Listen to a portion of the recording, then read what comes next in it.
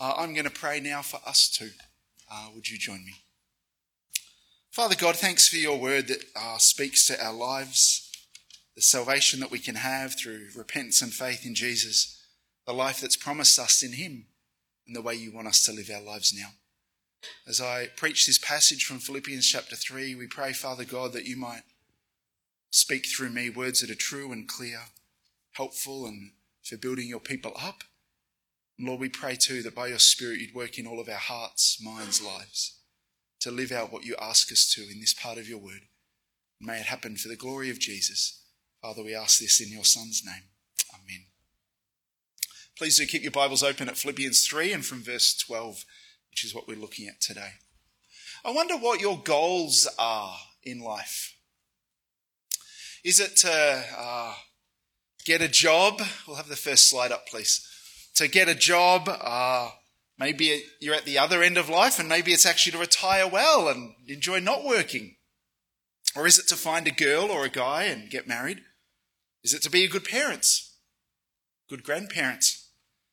Is it to build a family or build a business, a career? Maybe it's to save for that home or that holiday.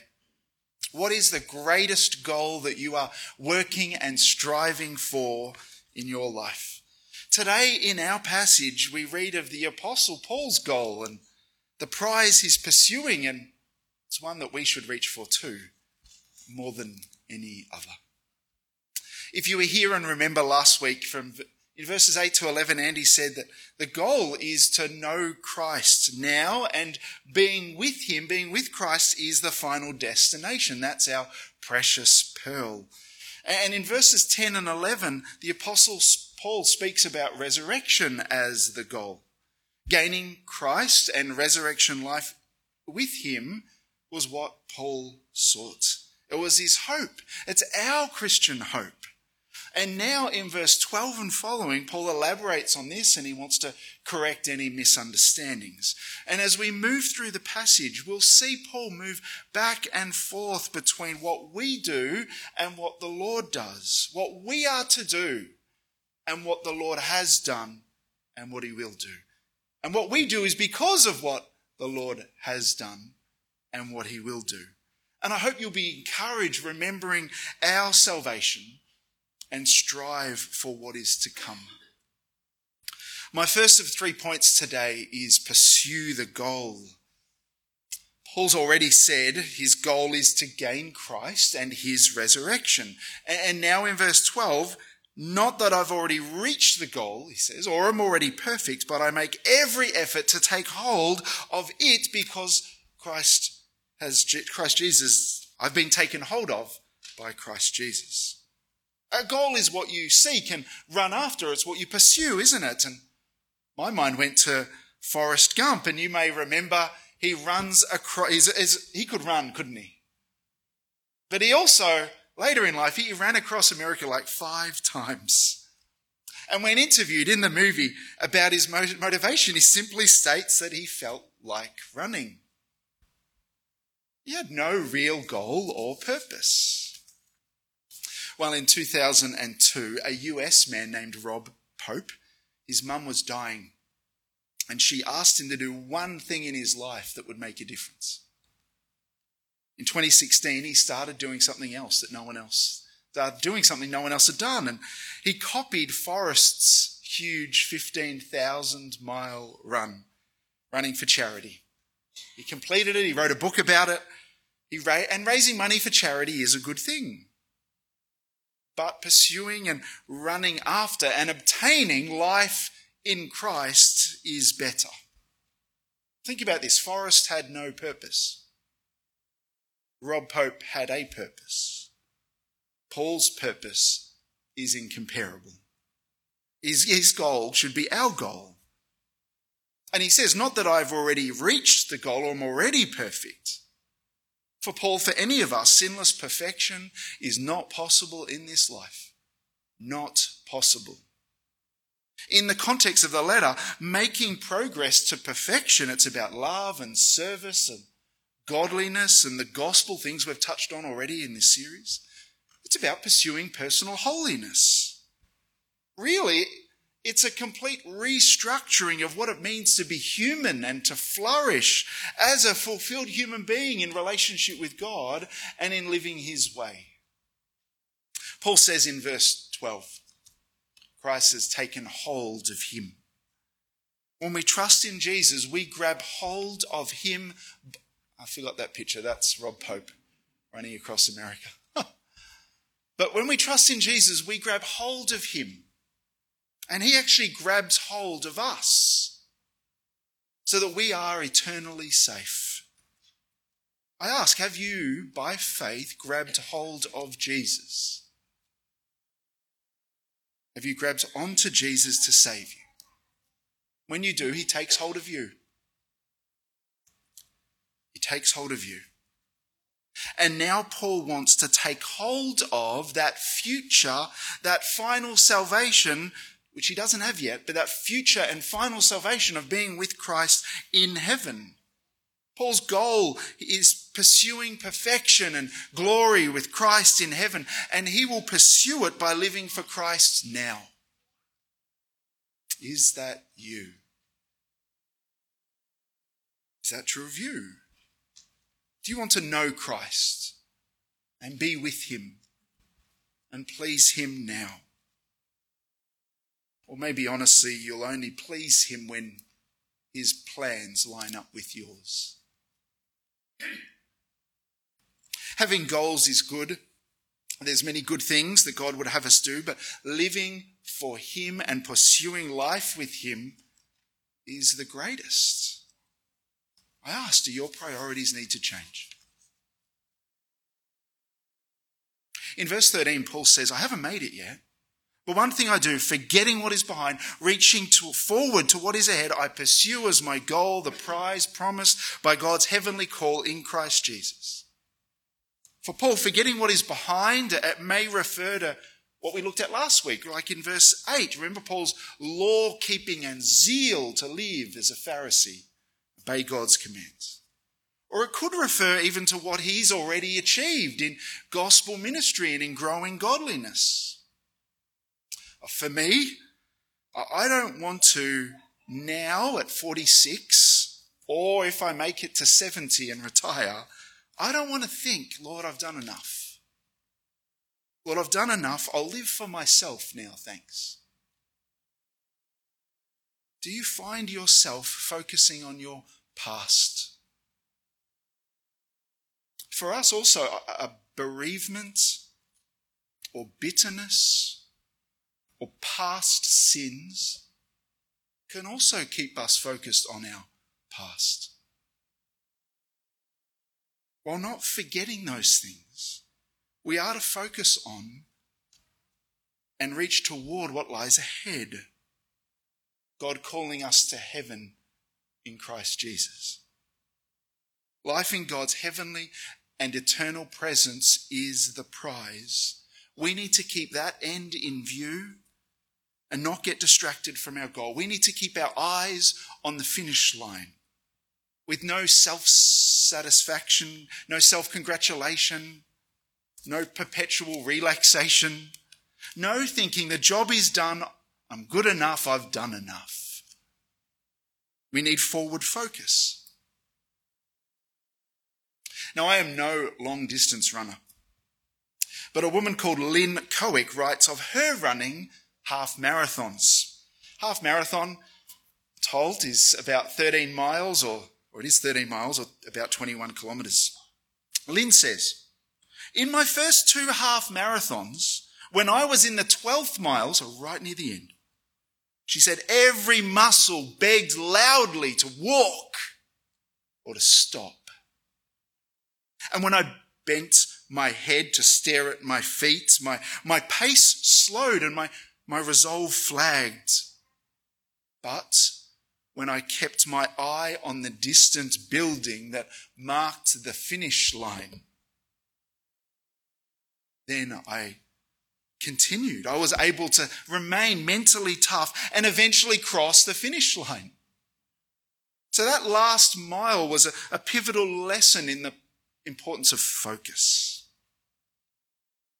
And in verse 15, Paul says, if we're mature Christians, we will think this way. We'll stay focused on growing in Christ-likeness now and on gaining Christ in the life to come. And if some think differently, well, Paul trusts that God will guide them into the truth as they humbly acknowledge that they got it wrong. In verse 16, he says, whatever truth we do know, we should live consistently with that. In other words, exercise your own judgment. If you know something to be true, then live it. Our belief and our practice should match up. To walk the talk. Let your beliefs and your behaviour match up. If you know Jesus is Lord and one day you will see him face to face, and he wants you to please him now, do something about it. Do it. Please him now. You see, we need focus and purpose on pursuing the goal of Christ-likeness now, serving him now, and being with him in heaven that awaits. How are you going at staying focused on that? It's not that you can't have goals to build a business, get a job, build a home, desire marriage or a holiday, but Christ should matter more. Think about him more. He should fill our hearts more. So the joy he gives comes from him and not from those things. Maybe like some of the Philippians, you've stopped running the Christian race with a focus on the finish line. And maybe you're walking. Or even if you're here today, maybe honestly you've actually stopped running. Stop moving. You're actually sitting in the middle of the track, staring at something else. Do you need to humbly acknowledge that you fall short in your thinking and your living? Do you need to confess to God that too often your goals are focused on less important things? And know that there really is forgiveness and life by grace through repentance and trusting in Jesus. But maybe you've stopped pursuing Christ because you've actually honestly been imitating poor examples. Next point is people to imitate. Verse 17, look at that. Join in imitating me, brothers and sisters, and pay careful attention to those who live according to the example you have in us. So Paul instructs them to imitate me. And that's because he follows Christ as the perfect and ultimate example. Remember, we were told that back in chapter 2, verse 5. And while imperfect, certainly, Paul was a visible and tangible expression of Christ-like character and behaviour and commitment to God. And it's not only him, though. For the Philippians are told, look at those who live according to the example you have in us. Remember, Paul's already spoken about the examples of Timothy and Epaphroditus, and there's other mature Christians in the church. Look at them too, he says. Imitate them. Many years ago now, I used to be a scientist. I love nature, God's creation, and one of God's amazing creatures is the stick insect. Yes, they are both stick insects. They really look like sticks. They move like they're a stick swaying in the breeze. They're adapted to imitate a stick to avoid being eaten by predators, surely. They are great imitators. We too are to be imitators, not of sticks, but of godly examples of Christ's likeness. People who display Christ's likeness and a hope of heaven, they're the ones we're to imitate. When you think of people who have been serving and giving, people who've shown faith and love and joy and hope, care and commitment to Christ, who is it that comes to your mind? What examples have you followed? Who have you imitated in your life so far, your Christian life? Maybe it's been a youth leader. When I was 18, 19 and at uni, I was grateful for the godly examples of men like Peter Leslie and Brad Jackson at La Trobe Uni. They were mentors and leaders who were not perfect, but people whom I could follow as they followed Christ. Brothers and sisters, we should also be examples ourselves. And may we never cause others to stumble. Never cause little ones to stumble because of our sin, the example we've left. Instead, are you an example to others of Christ-like commitment and commitment to him? Or honestly, have you become apathetic in your walk with him? Have you become slack in your sanctification? Careless in seeking Christ-likeness? What should change for you? Then Paul warns the church of the danger of some bad examples. Some people should not be imitated. Look at verse 18. He warns them with tears that many live as enemies of the cross of Christ. We assume that they've even claimed to be Christians. Maybe they were the anti-Paul preachers back in chapter 1. Maybe they were among them, but surely what we saw last time in chapter 3, verse 2, those evil dogs who pushed circumcision on believers. That their end will not be heaven, Paul says, but destruction. That is eternal and irreversible separation from God forever.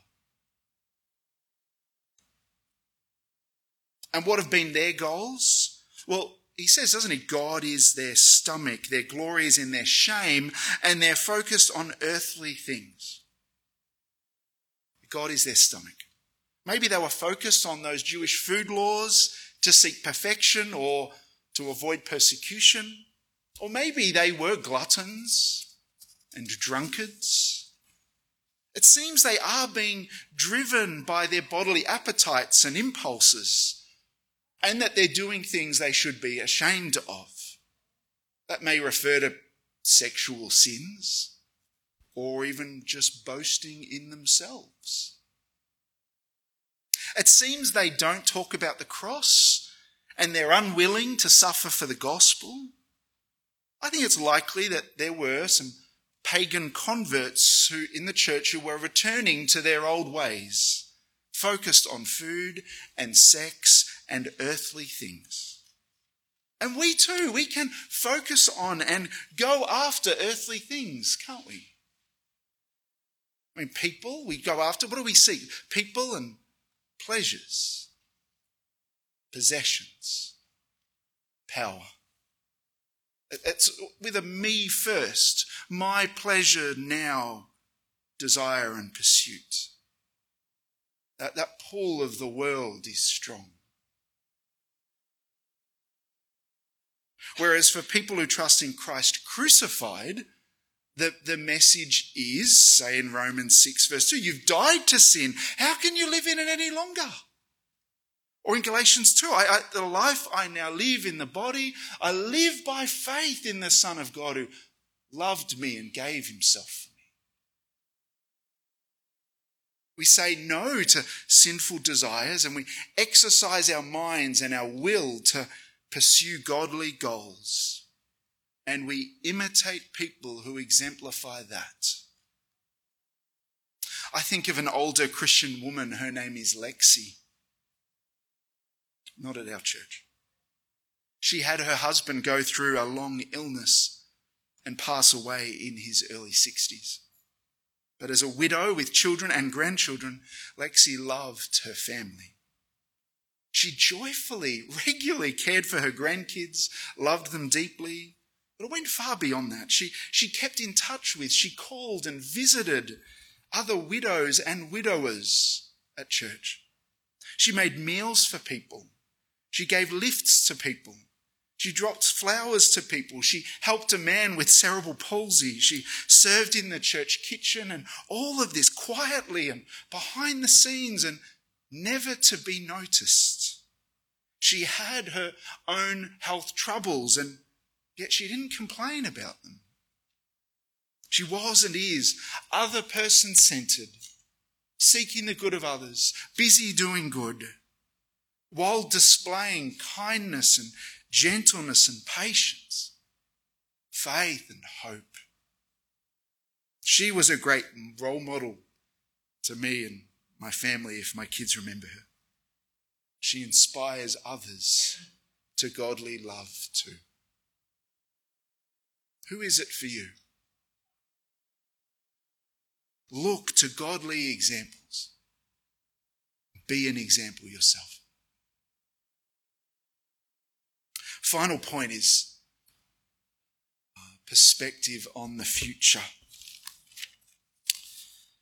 Having said that the enemies of the cross will end up in destruction, we're told now in verse 20, our citizenship is in heaven. We eagerly await a Saviour from there, the Lord Jesus Christ. Citizenship, it speaks of our unity and our commitments. It speaks of our place, our future. And trust in Jesus actually makes us citizens of heaven. And we wait for more than that. We eagerly await our Saviour from there, the Lord Jesus Christ. Christ is coming, and his return is our future hope. And by hope, I mean it in the biblical sense of a guaranteed certainty. Christ will come. It's just a matter of time. Just you wait. And while we wait, we are to remember that that's where we're heading. And so let it affect our present. Live for God now, because heaven is our future and we will be made perfect there. When Jesus comes again, he's going to transform our weak and suffering, imperfect, lowly bodies, we're told, to be like his glorious body. Imagine that. Sinless, immortal, imperishable bodies. Perfect and glorious resurrection bodies. Beyond our comprehension it is. And yet that's our future. And it is just part of the final and great victory of Jesus Christ over everything, Paul says. So live as a citizen of heaven. Live with patient and persevering faith, even in your trial. Live with your perspective on the future and not fleeting earthly things that will not last. And live, chapter 4, verse 1 says, by standing firm in the Lord. Standing firm is a military term, and it means to hold your position while in the midst of your enemies, or when your enemies are coming at you. I mean, if you look at 4 verse 1, do you sense Paul's love and warm affection for his Philippian friends in those words? He longs to see them, but also to see them standing firm for Jesus in the face of challenges. And when we are attacked by spiritual enemies, when we as God's people live surrounded by a godless culture with people pursuing other goals, we need to stand firm. Even though the Christian life is a battle, we don't quit. We persevere in faith and making godly choices. We keep turning to our mighty King, committing to do what he asks, crying out for his mighty strength. John chapter 3 is another passage that speaks of God coming and how this hope that we have of resurrection life, being with the Lord, it moves us to purify ourselves now to be like God. It's another verse, the Apostle John saying, that's where your future is. Let it affect your present. Turn from your sin now. So we are to say no to selfishness and sin. God says, live pure lives now by pleasing me. Pursue the goal of growing Christ-likeness now, and God will finish what he started in you. I ask, are you ready for Jesus' return? I was talking with someone just yesterday. Jesus, he may come back tomorrow. If he does, are you ready? Are you waiting for him, wanting to be with him? Our life now, in the present, it's to be motivated by an awareness of the future. And so in other parts of Scripture, we're told to look back to the cross. But here we're being told to look up and look forward. We look up to God, up to our reigning Lord Jesus, and we look forward to his coming. We look forward to glory and eternal life and perfection in his presence. So make every effort to take hold of that, because Christ has taken hold of you.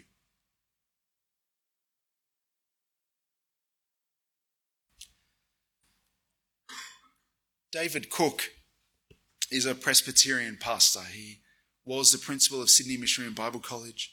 He now trains preachers. Maybe he's retired, I think, while he does that.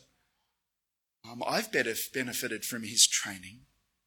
The first Prezi church where he served as a pastor was in Weewar, in northern country New South Wales. And many years later, in 2016, David went back there to his first church where he pastored to preach. And he writes, when he first served there, he writes, there were 12 elders when we were there. 11 of them were cotton farmers. Now there's only 3 farmers in the church, one of whom told me that 17 of the past 20 years have been drought years, and many shops in town have shut. Some of the old members are still there. One 90-year-old lady had visited her whole block where she lives in town and invited all her neighbours to the church services.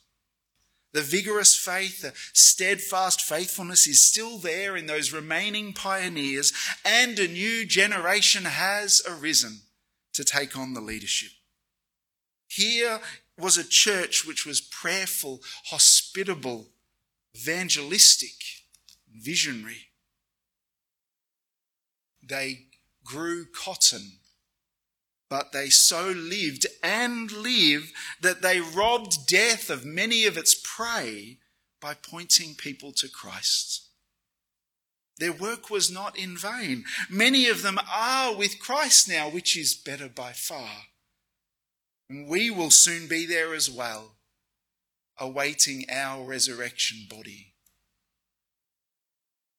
One beloved elder, Harold Freer, used to keep me supplied with Bibles, David Cook says. He would send me a Bible every 5 years or so, and in the last one I received from him before he died, he included these words in the front cover. When I reach the end of my days, a moment or two from now, I must look backward on something more meaningful than the pursuit of houses and land, and machines, and stocks and bonds. I will consider my earthly existence to have been wasted unless I can recall a loving family, a consistent investment in the lives of people, an earnest attempt to serve the God who made me. Nothing else makes much sense. Harold got it. Are you remembering what matters?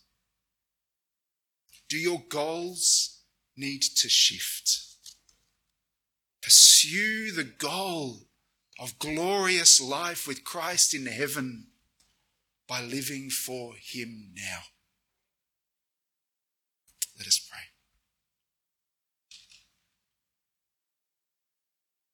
Father God, as I reflect on my own heart, and I'm sure we all do, we realize our goals don't always align with what matters most, with what you want our goals to be. And we pray you'd forgive us for the ways our hearts lean toward and run after other things, earthly things. Please forgive us for our sin. By your Holy Spirit, please align our hearts and our will with yours. Change and conform us to be more like Christ. Pray, Lord, that you'd make us more like him in our character now, in our desires now, and what we run and seek after. We pray, Lord, that we would remember if we've trusted in Jesus truly, then heaven awaits us. We pray that our future would affect our present and that we would live like heaven is true, because it is. So, Lord, please do a work of grace in us.